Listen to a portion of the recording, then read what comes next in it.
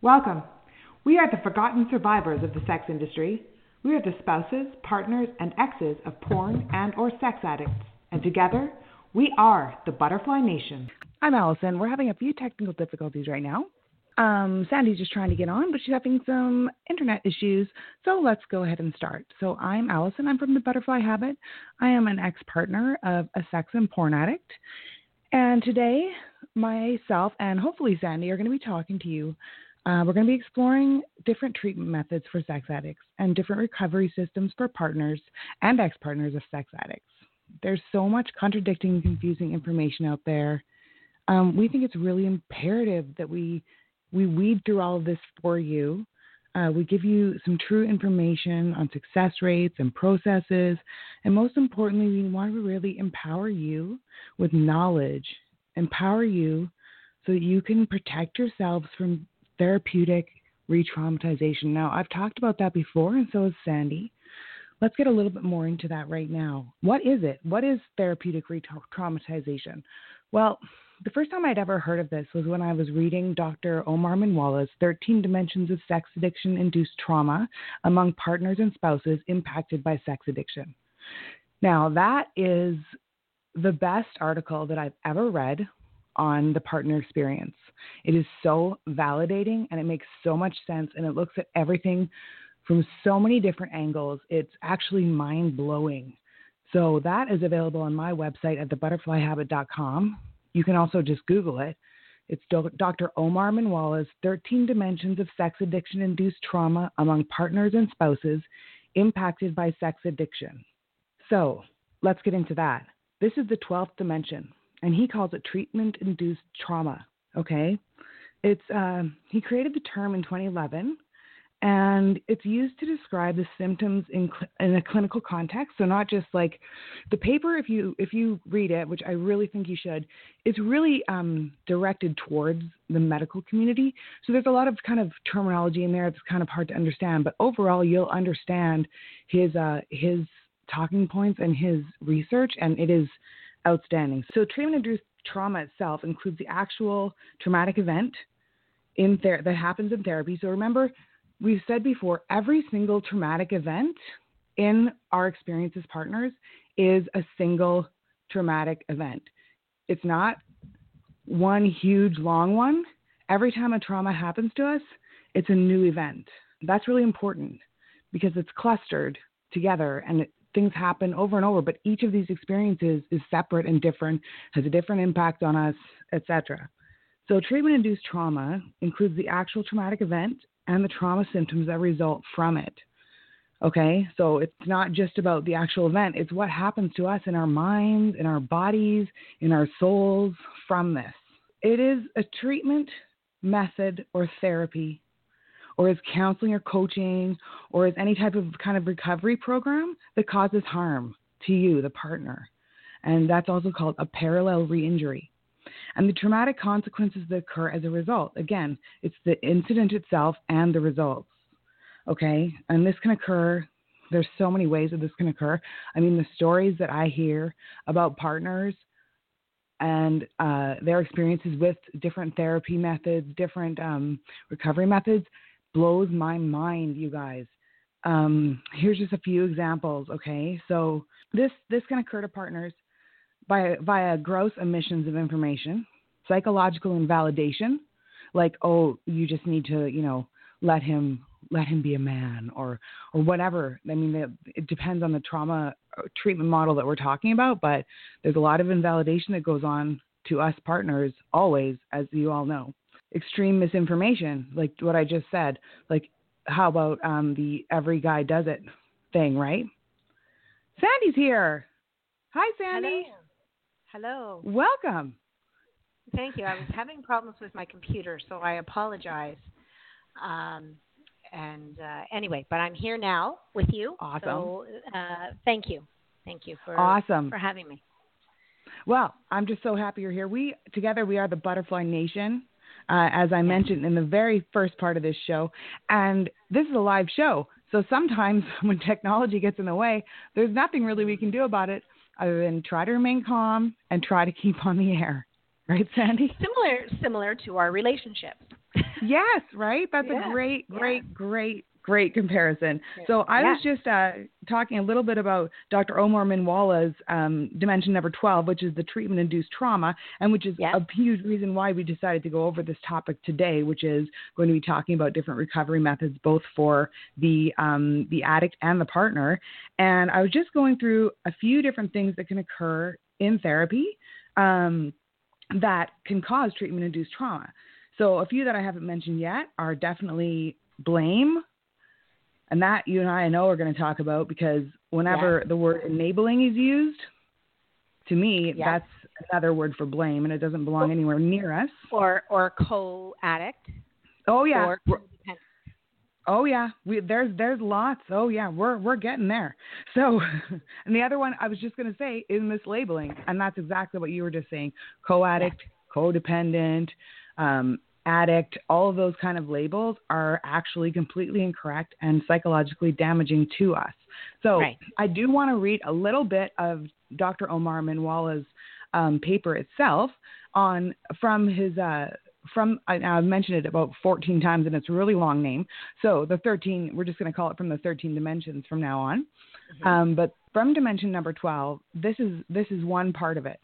Okay, this is a direct quote. Often this dimension of trauma is caused by clinical interventions that are fundamentally organized around the traditional co-sex addiction model, otherwise known as COSA, by Carnes in 1991, or single concept codependency model, which is also known as CODA, and other traditional interventions such as sex-positive therapy based in the omission of recognizing or treating SATE, which is sex addiction-induced trauma, among partners.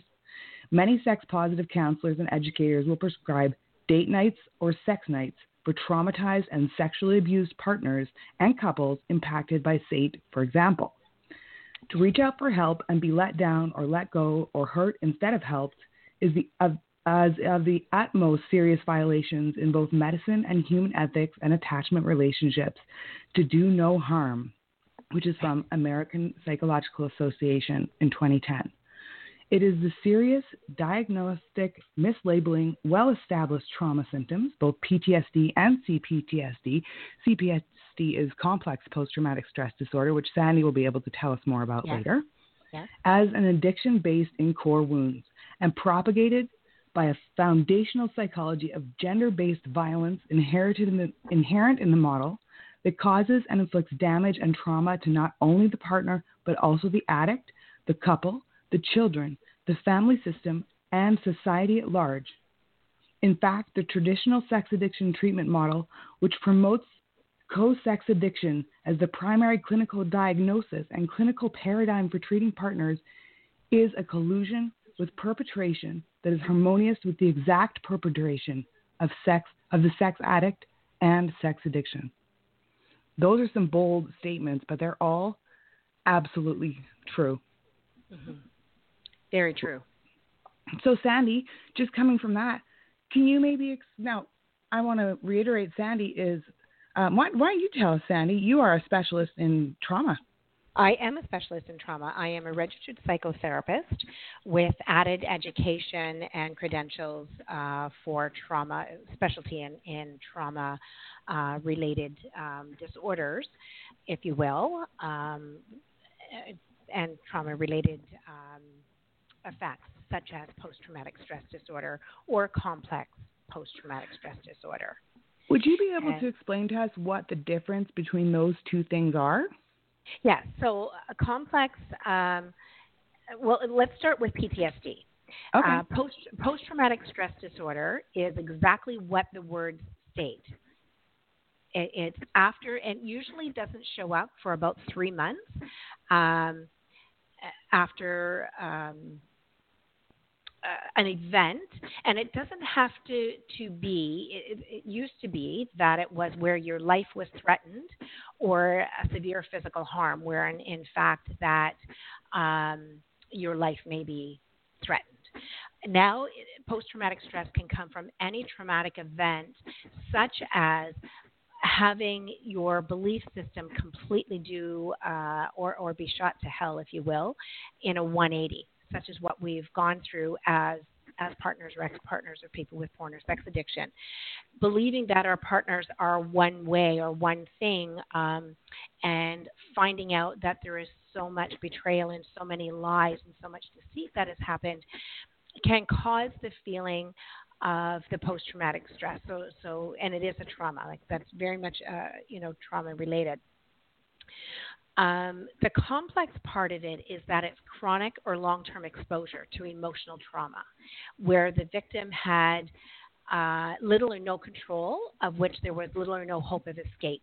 So because we had no knowledge or very little knowledge, and little control and little ability, our power was taken by the behaviors of our partners.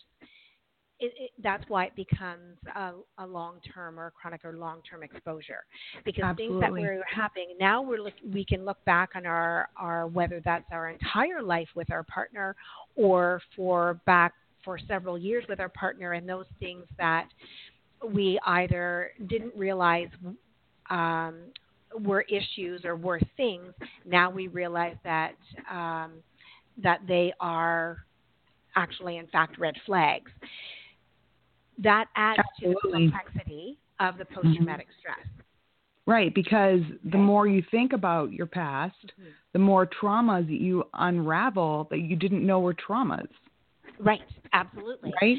And these are all in the cases of domestic, emotional, physical, or sexual abuse. And know that it is emotional, physical, and sexual abuse if your partner is going out and having sex, physical sex, with other people and coming home and having sex with you, regardless of how involved that sex is. Okay, where it's unprotected, and you can't.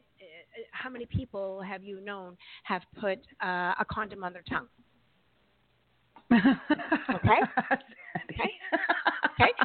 That is a brilliant point. Right? How many? Okay, so we can protect our, or men can protect their genitals with a condom. How many?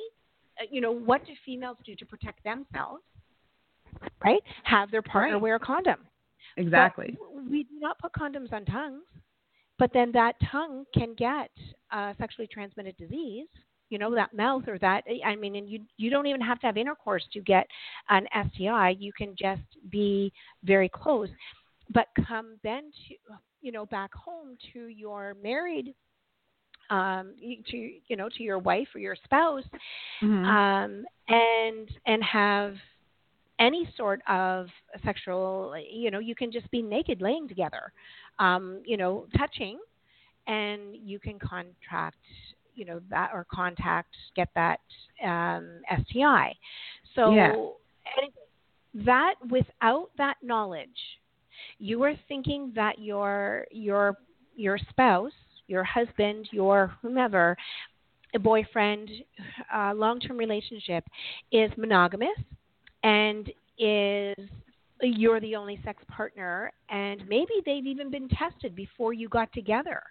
And so you have this full belief and full vulnerability. You have little control, and they come home and have these things with you. It is emotional, it is physical abuse, and it is sexual abuse. Absolutely. And you know what? I want to touch on something that's not really talked about much, and I don't actually know if it would be defined as sexual abuse, but I know that it felt really, really, really wrong to me in my own experience, okay? Yeah.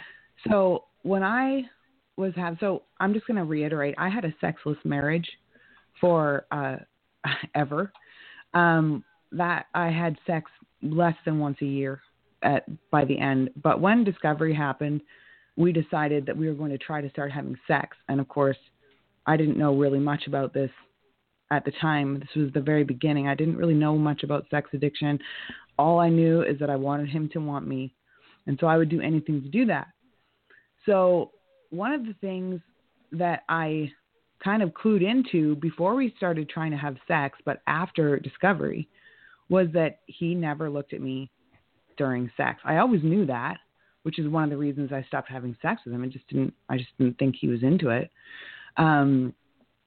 But what I realized was that he was having sex with my body, but he wasn't having sex with me.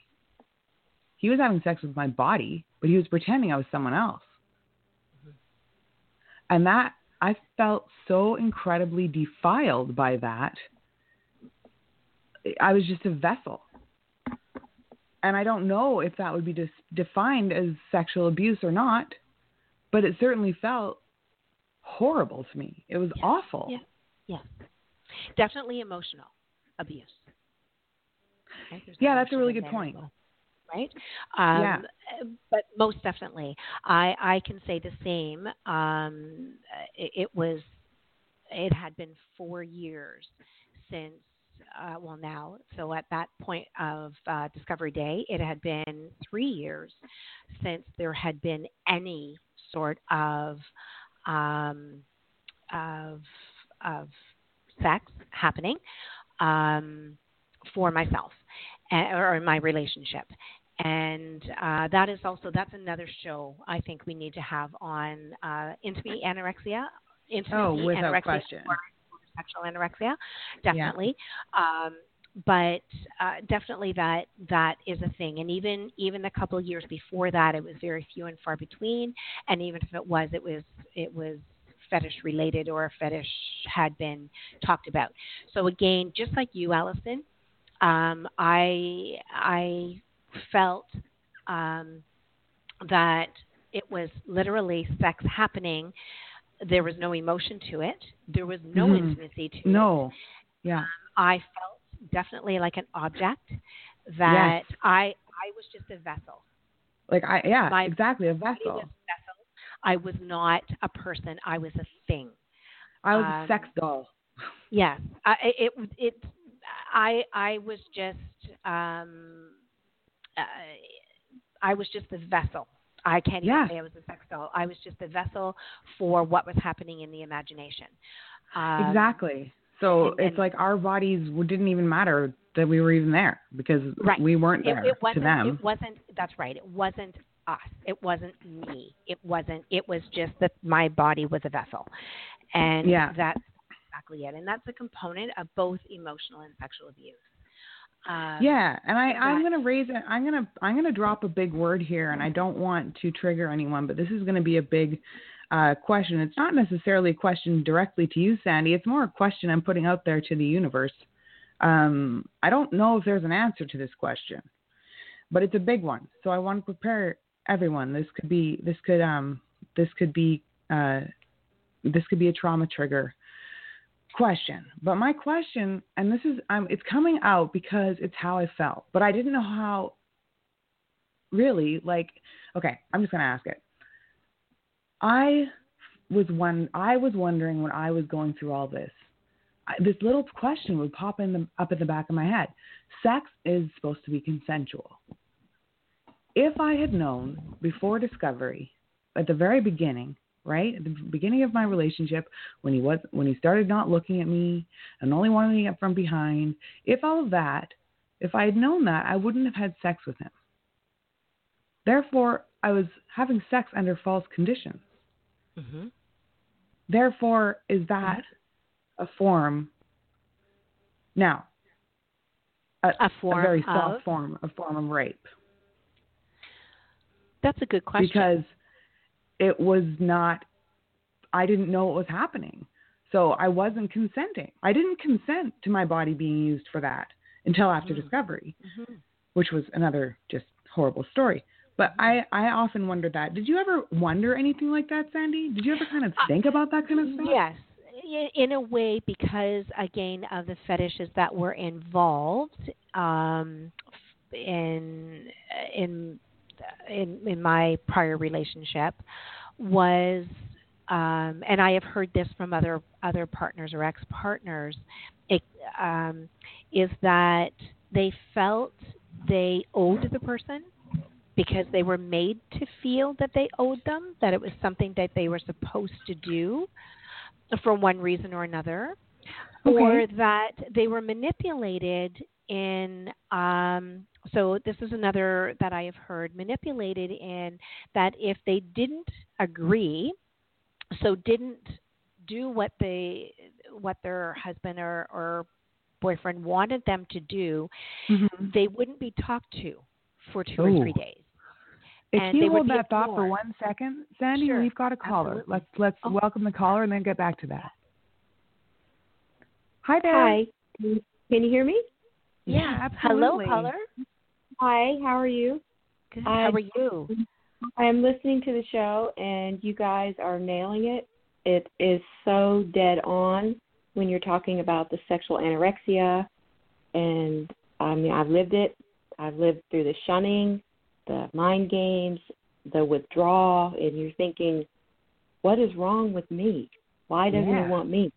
And then you start thinking, well, and I've always been very comfortable with my own body and my sexuality, and to truthfully speak, I brought more to the table as far as fun and excitement. He was always kind of shy, but I didn't know that he had this problem. And it was about 16 months ago, and I discovered we've been together for 13 years. And I can say, I can look back now and say when he started to pull away. Yes. Yeah, I can as well. Yeah, it's noticeable. It is. It's like a slow process when you're doing it and you're living it. You don't realize it, but then you can go back now and look at the pieces and put it together. And I say that he has what they call like the Madonna whore syndrome. Yes. Because I can tell exactly. I remember he made comments when my granddaughter was born, and she was with us a lot. And that was 8 years ago. And he made the comment a few times that you're spending so much time with that baby. And I don't know if he started seeing me in a different, view or a nurturer. And he has compared things, we've been in therapy now for the past 16 months. And he's even said to the therapist that part of why he fell in love with me is because I was such a great mom. I was a nurturer. I had all the qualities his mom had. And it's all of these things are just flooding in, listening to you guys. And it's like, it's like reality is more bizarre than fiction. And you don't understand it unless you've lived it. Yeah. So, caller, let me ask you this, because this was my experience. Upon finding out that there was an actual thing, as in there was both a porn and sex addiction. And by the way, porn addiction, even on its own, is still a sex addiction. Just so we get that clear. Yeah. But it was upon finding out, and after the initial shock, after a few days, I had a sense of relief that once I found out about that intimacy anorexia or sexual anorexia was a thing, that it was like, oh my God, it has nothing to do with me. It's not me. It was like all of the light bulbs in your brain start going off, and you're like, oh my God, how did I miss it? Then you go from being completely broken and destroyed inside and hurt and scared to death to rage and resentment and anger. Like, why couldn't he? How did I not? He was doing these things at work all day long. I mean, and he's also a hoarder. So there's so many things that I'm constantly finding. Wow. And it's just like the floodgates opened, and I'm remembering moments and times and conversations. And I mean, I knew a few years into our relationship that he's a narcissist. Mm-hmm. And I understand that, and I was dealing with that, and it was manageable. I mean, I love him. I still love him. I don't right now. I love him. It was manageable, but this has put it over the top. That I don't know. I have drawn my line in the sand as far as what I'm expecting, and he has a timeline, but I could not. So what are you expecting? What is your kind of? It sounds like you've set up some sort of a boundary to protect yourself. What is that? My boundary is we've been through counseling, and he's doing a program. I did the program. I completed the program. He's still doing his. He drags his feet. There is zero transparency, and I'm still completely shut out. and he's Wow. not being on the program of what he's actually doing or what he's done. And because of his hoarding, I'm sorry, my throat, No worries. I find these things, and I'm standing here, and I'm holding it in my hand, and I'm looking at it, and it's his own handwriting and his own passwords and his own creative profiles, and he's going, I don't know how that got there. I didn't do that. I'm like, are you kidding me? It's the lies, and that is the hardest part. It's the lies, and I'm angry with him because I didn't even know there was a such thing as porn addiction. No, me neither. I've never been in porn. This is my second marriage. My ex-husband, I mean, he was every once in a while, but it was nothing. There was none of this stuff. We had a working physical relationship. He was just a jerk, and we got divorced. Right. But this is like, it is so bizarre. And when I met my husband now, when we first met, we got to know each other almost 2 years before we became involved. And I know from the narcissism now that he was mirroring me as far as my ideals, my values, because he was just this perfect knight in shining armor. And this right. is why I believe I have actually trauma bonded with him, because he was that rescuer. He was so kind. He did all the things that, like a fairy tale. And he's also now become the person who has completely ripped my guts out. Right. So Yeah. it's just back and forth. Yeah. So you mentioned that you've gone through a program. What do you think that you've benefited from that program? I believe I benefited from it as far as learning like some coping skills and communication skills, and skills specifically just for me to, when I get triggered, to stop myself and just stop, take a moment and breathe, and to not just get sucked in. I always say I've learned to observe, don't absorb. Just observe. Observe, don't absorb. Ooh, nice. Yeah. Oh, very good.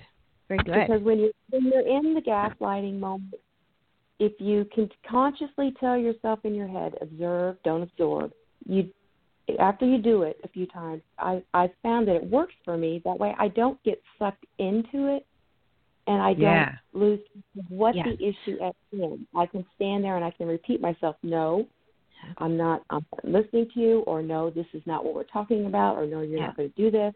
Or I'll say, yes, I understand that's how you feel, but I reject that.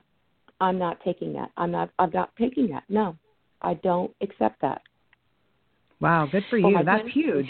So Carla, I'm going to ask you, how about your husband's program, and about you? How do you respond to your husband, to his behavior or non-behavior or activities, or with him going through his program? When you said you don't know that he's telling the truth in his program, how do you deal with that? That's a very kind of touchy situation, because his program, I have been completely shut out, and there is a lot of manipulation by him. Yes. That when I bring the information to his accountability partner, which is his person who's giving him his program, I get dismissed and say that she has exasperated all of her searches, or and it's very frustrating for her because she's addicted to your addiction. And that right there is a huge insult. It's like a kick in the gut. Yes, because I felt that this person would see through this, and was my Hail Mary pass with the program. Right. And but with privacy things, and I just literally am out here on my own, as far as I don't know what his coverage and involved. So here's the thing that I think is very, very important for partners to understand, is that know that I'm a professional in the field, and I take confidentiality very, very seriously. Because a person needs to feel safe in their therapy and with their therapist, that they can share whatever they need to share in order to process whatever needs to be processed and develop those skills and techniques for coping and for moving on and growing and changing. And so I'm very adamant about that confidentiality. Having said that, because sex addiction affects the family, but especially the partner, so incredibly greatly in betrayal, there needs to be some sort of communication from our the partner, like our husband or spouse, or not from the therapist. The therapist does not need to breach confidentiality, but from the partner to say, you know what, I've had a trigger, but this is what I did. We don't even have to say what the trigger is. Had a trigger, and this is how I coped. Just so we know that there is some growth. There is absolutely on, right? And I would say too that, Sandy, what you're mentioning right now is a great objective sign of true recovery. Yes, absolutely. Yeah. It's that we as partners, we need to feel that we are a part of not necessarily their recovery, but the recovery of the relationship. And how do we do that when there is so much secrecy and so much hidden? There was already that's part of our betrayal, right? There was already so many secrets and so much hidden. You feel like I feel like the past 13 years was a lie. Yes, it was. Yes. I was 34 years. I was 34 years with my ex, and I was also 13 years, caller. And yes. Yeah, and honest it was a lie. I believe that the entire time was a lie because, and the reason I say this is because how can someone truthfully make a commitment and say marriage vows with everything in them, with living their truth, if that wasn't their truth? Caller, what do you think when you look back on your wedding day, for example? Because I know I see mine. Like I feel like I've never actually been married. Nobody's ever really actually committed to me. How do you feel when you look back on your wedding day? Well, I mean, I know he loves me. And he wants our marriage to work. But he has placed his secret higher than me. Yes. Right. And that's such a betrayal because I was always so open. And I feel like at moments, I mean, I'm a lot stronger than I was, let's say, 6 months ago. But I still have my moments when I get really down. I feel like I am mourning the death of my spouse. Yes, absolutely. And you absolutely are. What you're mourning, and it is deep mourning, and that's another component of the trauma. It is deep grief of the person, the person you thought you knew has died. Because he didn't ever exist. Other person, that's right, because the person who you found out they really are is the person that is, in front of you. And going through all of these things. One of the things I'm going to add here just about, because we tend to focus on our partners or ex-partners' recovery, and when they shut us out, it furthers our betrayal and furthers our how we're unsafe. One of the things it is traumatizing. Yeah, it is traumatizing. One of the things that we need to do for ourselves is about detach. We must detach, and the reason we must detach is detachment allows us to let go of our obsession with another's behavior and begin to lead happier and more manageable lives that are with dignity and rights and have boundaries.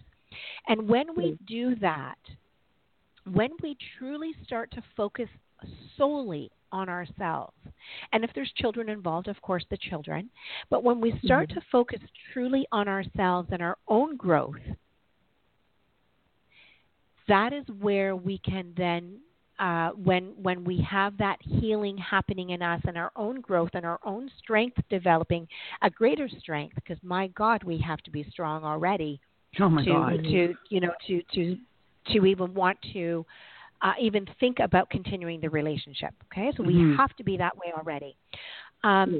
Is that detachment is not saying you don't care what your partner or your husband is doing, but it's saying I'm going to focus on me, and if they're going to share, they're going to share, and if they're not going to share, that's something I need to consider. Is that a boundary for me? That's huge for me. You have to, like, I'm getting better at letting go of expectations. Yes. Of what I push onto him in my mind. I'm thinking, well, I do this for him. I tell him I'm open. Yes. I communicate, and what I get is incomplete communication. Right. And gaps, big gaps. That is really the hardest thing that I deal with, is because I feel so disappointed, and it's a very unloved feeling, because it makes me feel very unsafe, and it's like I'm waiting for the other shoe to fall constantly. Yeah, always. It's constant discovery, and I'm pretty savvy. I mean, I can figure things out. I can get a hold of devices, and it's right there in front of me. And as I'm looking at it, and I ask him, and through therapy, we've been with a therapist for 16 months. He has been sitting right next to me, and I'll say, you had these emails. Why were you emailing escorts? Oh, I never did that. I pull it out of my bag. I printed them out. And I was just looking, collecting pictures. Well, no, you responded. You were driving to meet. It's like, then he goes, I never showed up. It's just the constant lies. Yeah. And it's like, really, I want to shake them and smack them, because it's like, don't lie to me. I'm here. I'm still here. And that's one of the things that's so confusing, is because we can present, like, we have, like, actual evidence. This is not arguable, yet still they'll try to twist it. Still they'll lie. Still they'll manipulate. I mean, you can't be more factual than what you were doing, showing him printouts of the actual emails. Like, there's how that's impossible to deny, yet they still deny it. It's so frustrating, because and that's what makes me feel unloved. It's like, I'm here. I'm still here for you. I'm educating myself. I'm trying to fight for you. I'm trying to fight for us. I'm trying to be empathetic. It is an addiction. Let's work on it. Let's fix it. But I need honesty. But he keeps lying. I swear, every time I catch him in a lie, I feel like he's ripped another chunk of my heart away that I can't get back. Right. It killed. It's like a weed killer on a rose bush. Every little branch just slowly dies. Yeah. Caller, yeah. I just want to stop and just for one moment and just say to you, I am so sorry. I am so sorry that you have experienced this, that you are going through this, and that this is causing such trauma in your life. You don't deserve it. You deserve to be loved, to be respected, and to be treated with dignity and honor. And I'm so sorry that that's not your life right now. Oh, thank you. Thank you very much. And you know what? You deserve the truth that you're after. And it's hard to wrap our heads around sometimes that it may never happen. Yeah, and that's the hardest part, is that I expect the honesty. It's like I keep telling him, hopefully some of the things I have in my head you didn't do. I mean, like I raised my children when they were born. It's like they're going to do this, this, this, and this. Oh, it's going to be, And then I told myself, when they're grown, if they didn't do this and that, hey, it wasn't so bad. They didn't do this and that. I threw it. I did good. I'm willing to work with him. If he did do the escort things and if he did have an actual physical relationship, I'm still here. I'm looking at what I'm looking at, and that clearly is what it's telling me, but I'm still here. I need him to come clean, and this is where I finally got to the point where I said, this is it. My boundary is when he's finished with this program, he is going to have to take a polygraph test. and we're searching for one that specializes in it for the sex addiction, the last thing I want is for him to fail it. I want that they work with him and they work on disclosures with him and they try to pull it all out so that it's out. But his choices are he's either going to refuse to take it and then it's done. I'm not that his refusal will be clarity to me. I need the polygraph. I need it because it will allow me to never look back and second guess myself. And I don't want him to fail. So here's the thing. A polygraph may or may not give you what you need. It may or may not. If you assume the worst that he had, so what would be the worst in that case scenario? What would be the worst? The worst would be if he was seeking out and seeing escorts, and if he had a co-relationship with someone. Now, what I'm looking at in my mind, I'm convinced he did. Okay. And I'm still here. He needs to prove to me that he owns his stuff, that he can own up to it. Right. And until he does that, I feel like I'm going to keep living this lie, and it's not fair to me. I deserve better. Okay.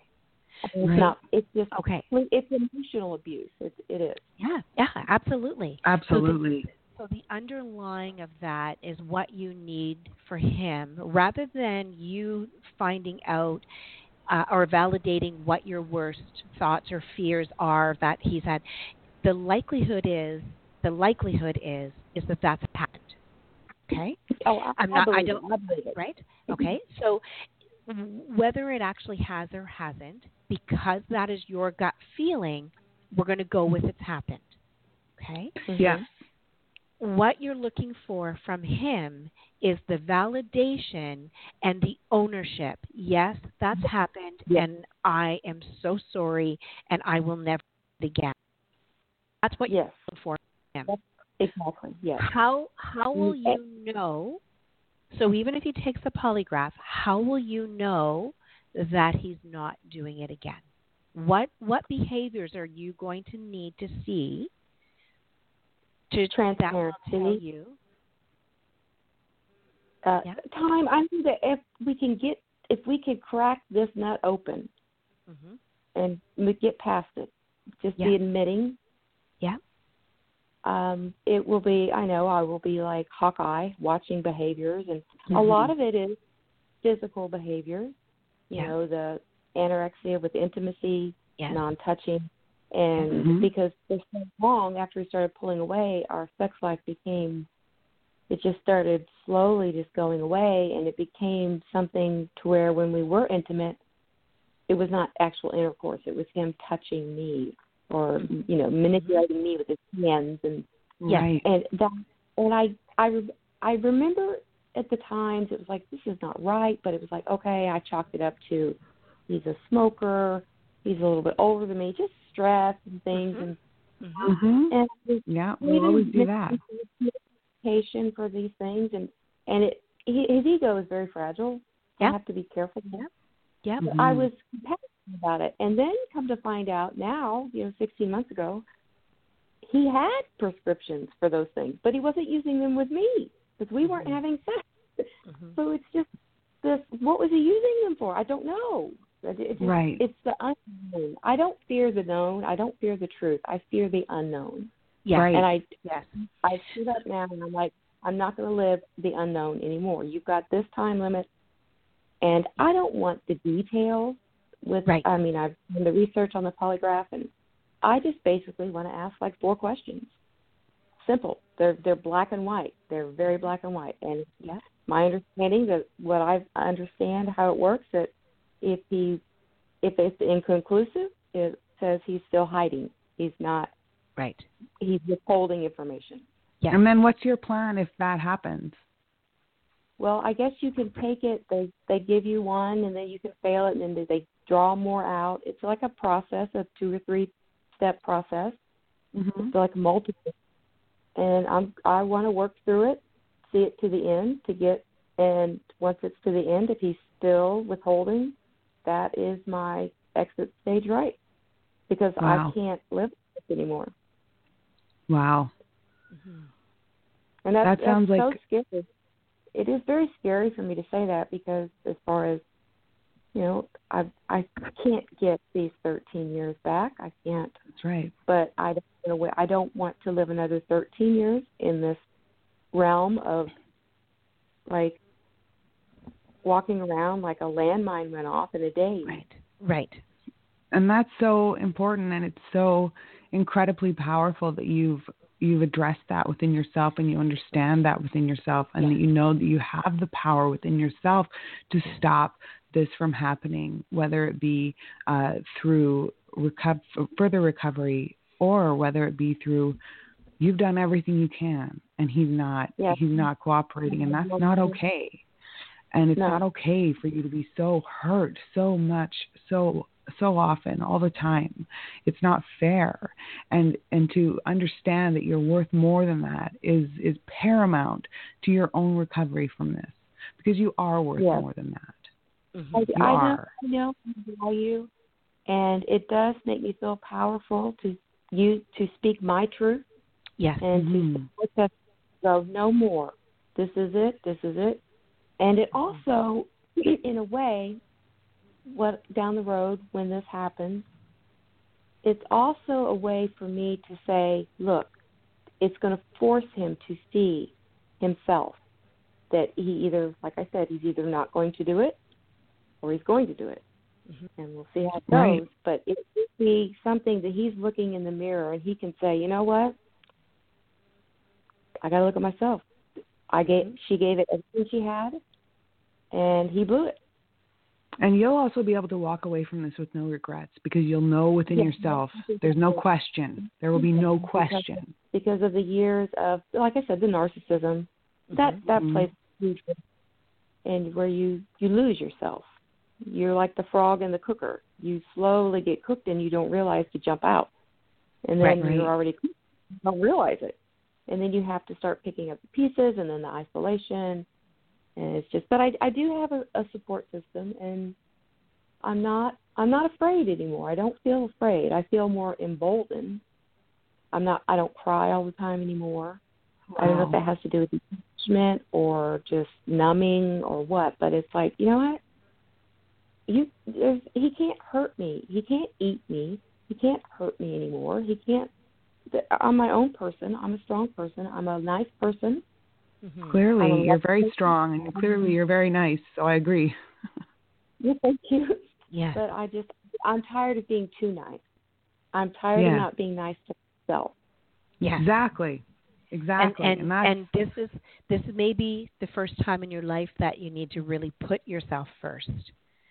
Oh, it is. It is. I got married really young. It was my first marriage, and my children are now, one's in his 30s and early 30s, and the other one's right behind him. And I have grandchildren, and I've always done for others and taking care. I'm the one that when something happens, I'm the one that gets the call in the middle of the night. Oh my God, what am I going to do? Yeah. And I've always been on that autopilot, like waiting to help someone else. What's going to happen? Yeah. And then I put myself on the back burner. But I'm not doing that anymore. Yeah, awesome. Good for you. Good for you. That's fantastic. That's fantastic. Thank you so much for calling. We've got 10 minutes left in the show. Is there anything else you wanted to talk about today? No, I just was listening to you guys, and I just thought I would chime in. And thank you for taking the call. It was a great experience. Thank you so much. Yeah, thank you so much. Sharing our own experiences with each other and talking about them empowers all of us. Yeah. So thank you so much. Okay. Yes. Well, thank you, caller. Bye-bye. Bye-bye. Bye. Take care of yourself. Yes, Bye. always. Well, that was great. That was so great to hear from someone. That was wonderful. And thank you, caller, for calling in. And I just want to say just to all of you partners out there, self-care is vital, is the first line of defense for yourself. in dealing with this trauma is looking after you, looking after yourself, and I making think that yourself our caller, a priority. Absolutely. I think our caller was a great example of that. I mean, we could hear the strength coming from her. She was vibrating this strength, and she said herself, she had started focusing on her, and that's so important for all of us to do. And I think she's a great example of what you can achieve when you start doing that. Yes, it definitely is a very painful process, a very painful discovery, and as we said, traumatic, very, very painful and traumatic. And it's that process.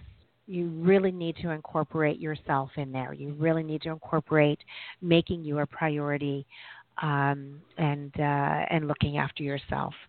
Absolutely. And well, I think we can kind of go back and tie this into the subject of today, which we're going to cover now, which is different treatment methods and recovery methods for us. And what, Sandy, you're saying right now about self-care is a huge component, and it's often ignored by different treatment methods, different recovery methods, because so many different recovery methods are so focused on the addict that it's like we're like this little sideshow, and we can just go sit in the corner, and we don't have to know anything, and we don't have to, or we're an addict, and so I mean, it's to the point that it actually, that's why I became a coach in this, because I am not willing to stand by and watch women be railroaded and driven right over with a steamroller anymore, because we are all worth. Absolutely. Everything we are. That we need. Yes. We are worth it. We are worth being healthy. We are worth being happy. And so on that note, Alison, I'm going to just state, again, both Alison and myself, Sandy, are certified coaches in the Mindful Habit system. And I urge you to check out the Mindful Habit online. And one of those things that you can grab from going on to the Mindful Habit is, and just Google it, the Mindful Habit, and it'll come up, is there's a partner survival guide. And I know at the beginning, this was my lifeline, and it's my copy, I printed it all, and it's very dog-eared because I just went through it.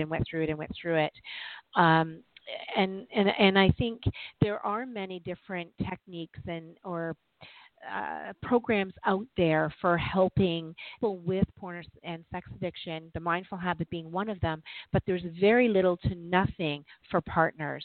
That's right. And I just want to, you're absolutely right, Sandy. Right. And it's repetitive abuse of us to not have that stuff available. So she's right. Google the Mindful Habit. My website, The Butterfly Habit, is also my website is aimed directly at partners. Okay. So you'll be able to find information there as well. Some good resources there. Yeah. And my website is Empowering Counseling with 2 L's, .ca. And as well, I have services there for helping partners or ex-partners too, because I am a registered psychotherapist and a trauma specialist. I deal with all kinds of issues, including post-traumatic stress disorder.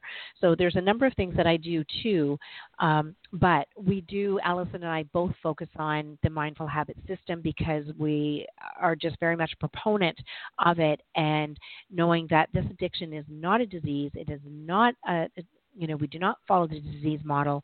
We follow the habit model. And that's right. And I think we have about 5 minutes left, so I think we need to do a quick run through of the different models that are out there, as promised to our guests in the description. So Sandy's talking right now about the disease model. The disease model is based on Alcoholics Anonymous, and the disease model is very, very famous for having the partner be a co-addict or an addict. The disease model is the most ineffective of all treatment programs by a landslide. It removes all power from the addict because they now have a disease and they can't help it. It's not their fault. And it also paints the partner as an addict. And that is absolute not reality. the efficacy of the 12-step program, which is, like I said, like Alison said, based on the Alcoholics Anonymous, is anywhere from 8 to 24%. I even read today that it was under 5. So it's like, well, it could be. I know I'm getting that from Craig Para, who is the founder of the Mindful Habit Foundation, is the 8 to 24%. So I we can all do the research on that and certainly that there isn't a high efficacy in the 12-step. The very first step says you are powerless over the disease. Yeah. And I say F that, because we have to take our power. As soon as we know what it is, some may not know it's an addiction or an affliction, that they can stop it at any time, but then they can't stop. That's when they go, it's a disease, and it becomes an excuse. A disease becomes an excuse. Know that a disease happens, such as diabetes or cancer. Disease happens not by choice. Exactly. An addiction happens always by choice. Every time. By choice. And every time they do the behavior, whatever that is, take a drink, watch porn, act out with another person sexually, it's choice. It may be a subconscious choice, but a choice nonetheless. And because it's habitual, it has to be done for a certain period of time to become anything we do, to become a habit. So that means it's always a conscious choice for quite some time before it's the habit-based model. Absolutely. You're absolutely right, Sandy. And I cannot stress enough, if any of you have been told that you are addicts or co-addicts, you are not. You are not an addict. You are safety-seeking. The ground has been ripped out from under you. You are experiencing extreme levels of trauma. And one of our responses is to put that ground back under us. We are grasping at anything we can to try to reestablish a sense of safety, which is a basic human need. This is not an addiction, guys, okay? You are not addicted. You're not addicted. And it's finding safety where once you had found safety in that person. You would be with that person if you didn't feel safe with them. At some point, So you're grasping onto what you know or what you think you know. That's a normal trauma response. Actually, I'm gonna add a quick fact that I heard the other day. So I was talking to a firefighter, and we were talking about exit signs in restaurants and where they're placed. Now, here, I want you guys to link this to our traumas, okay? So he told me that he learned in school for firefighters, I don't remember what that's called, that 95% of the people who are in a fire, if the building starts on fire, 95% are going to go back to the place that they came in because that's the one that they know and that's the one that they want to go to. They will pass other exits.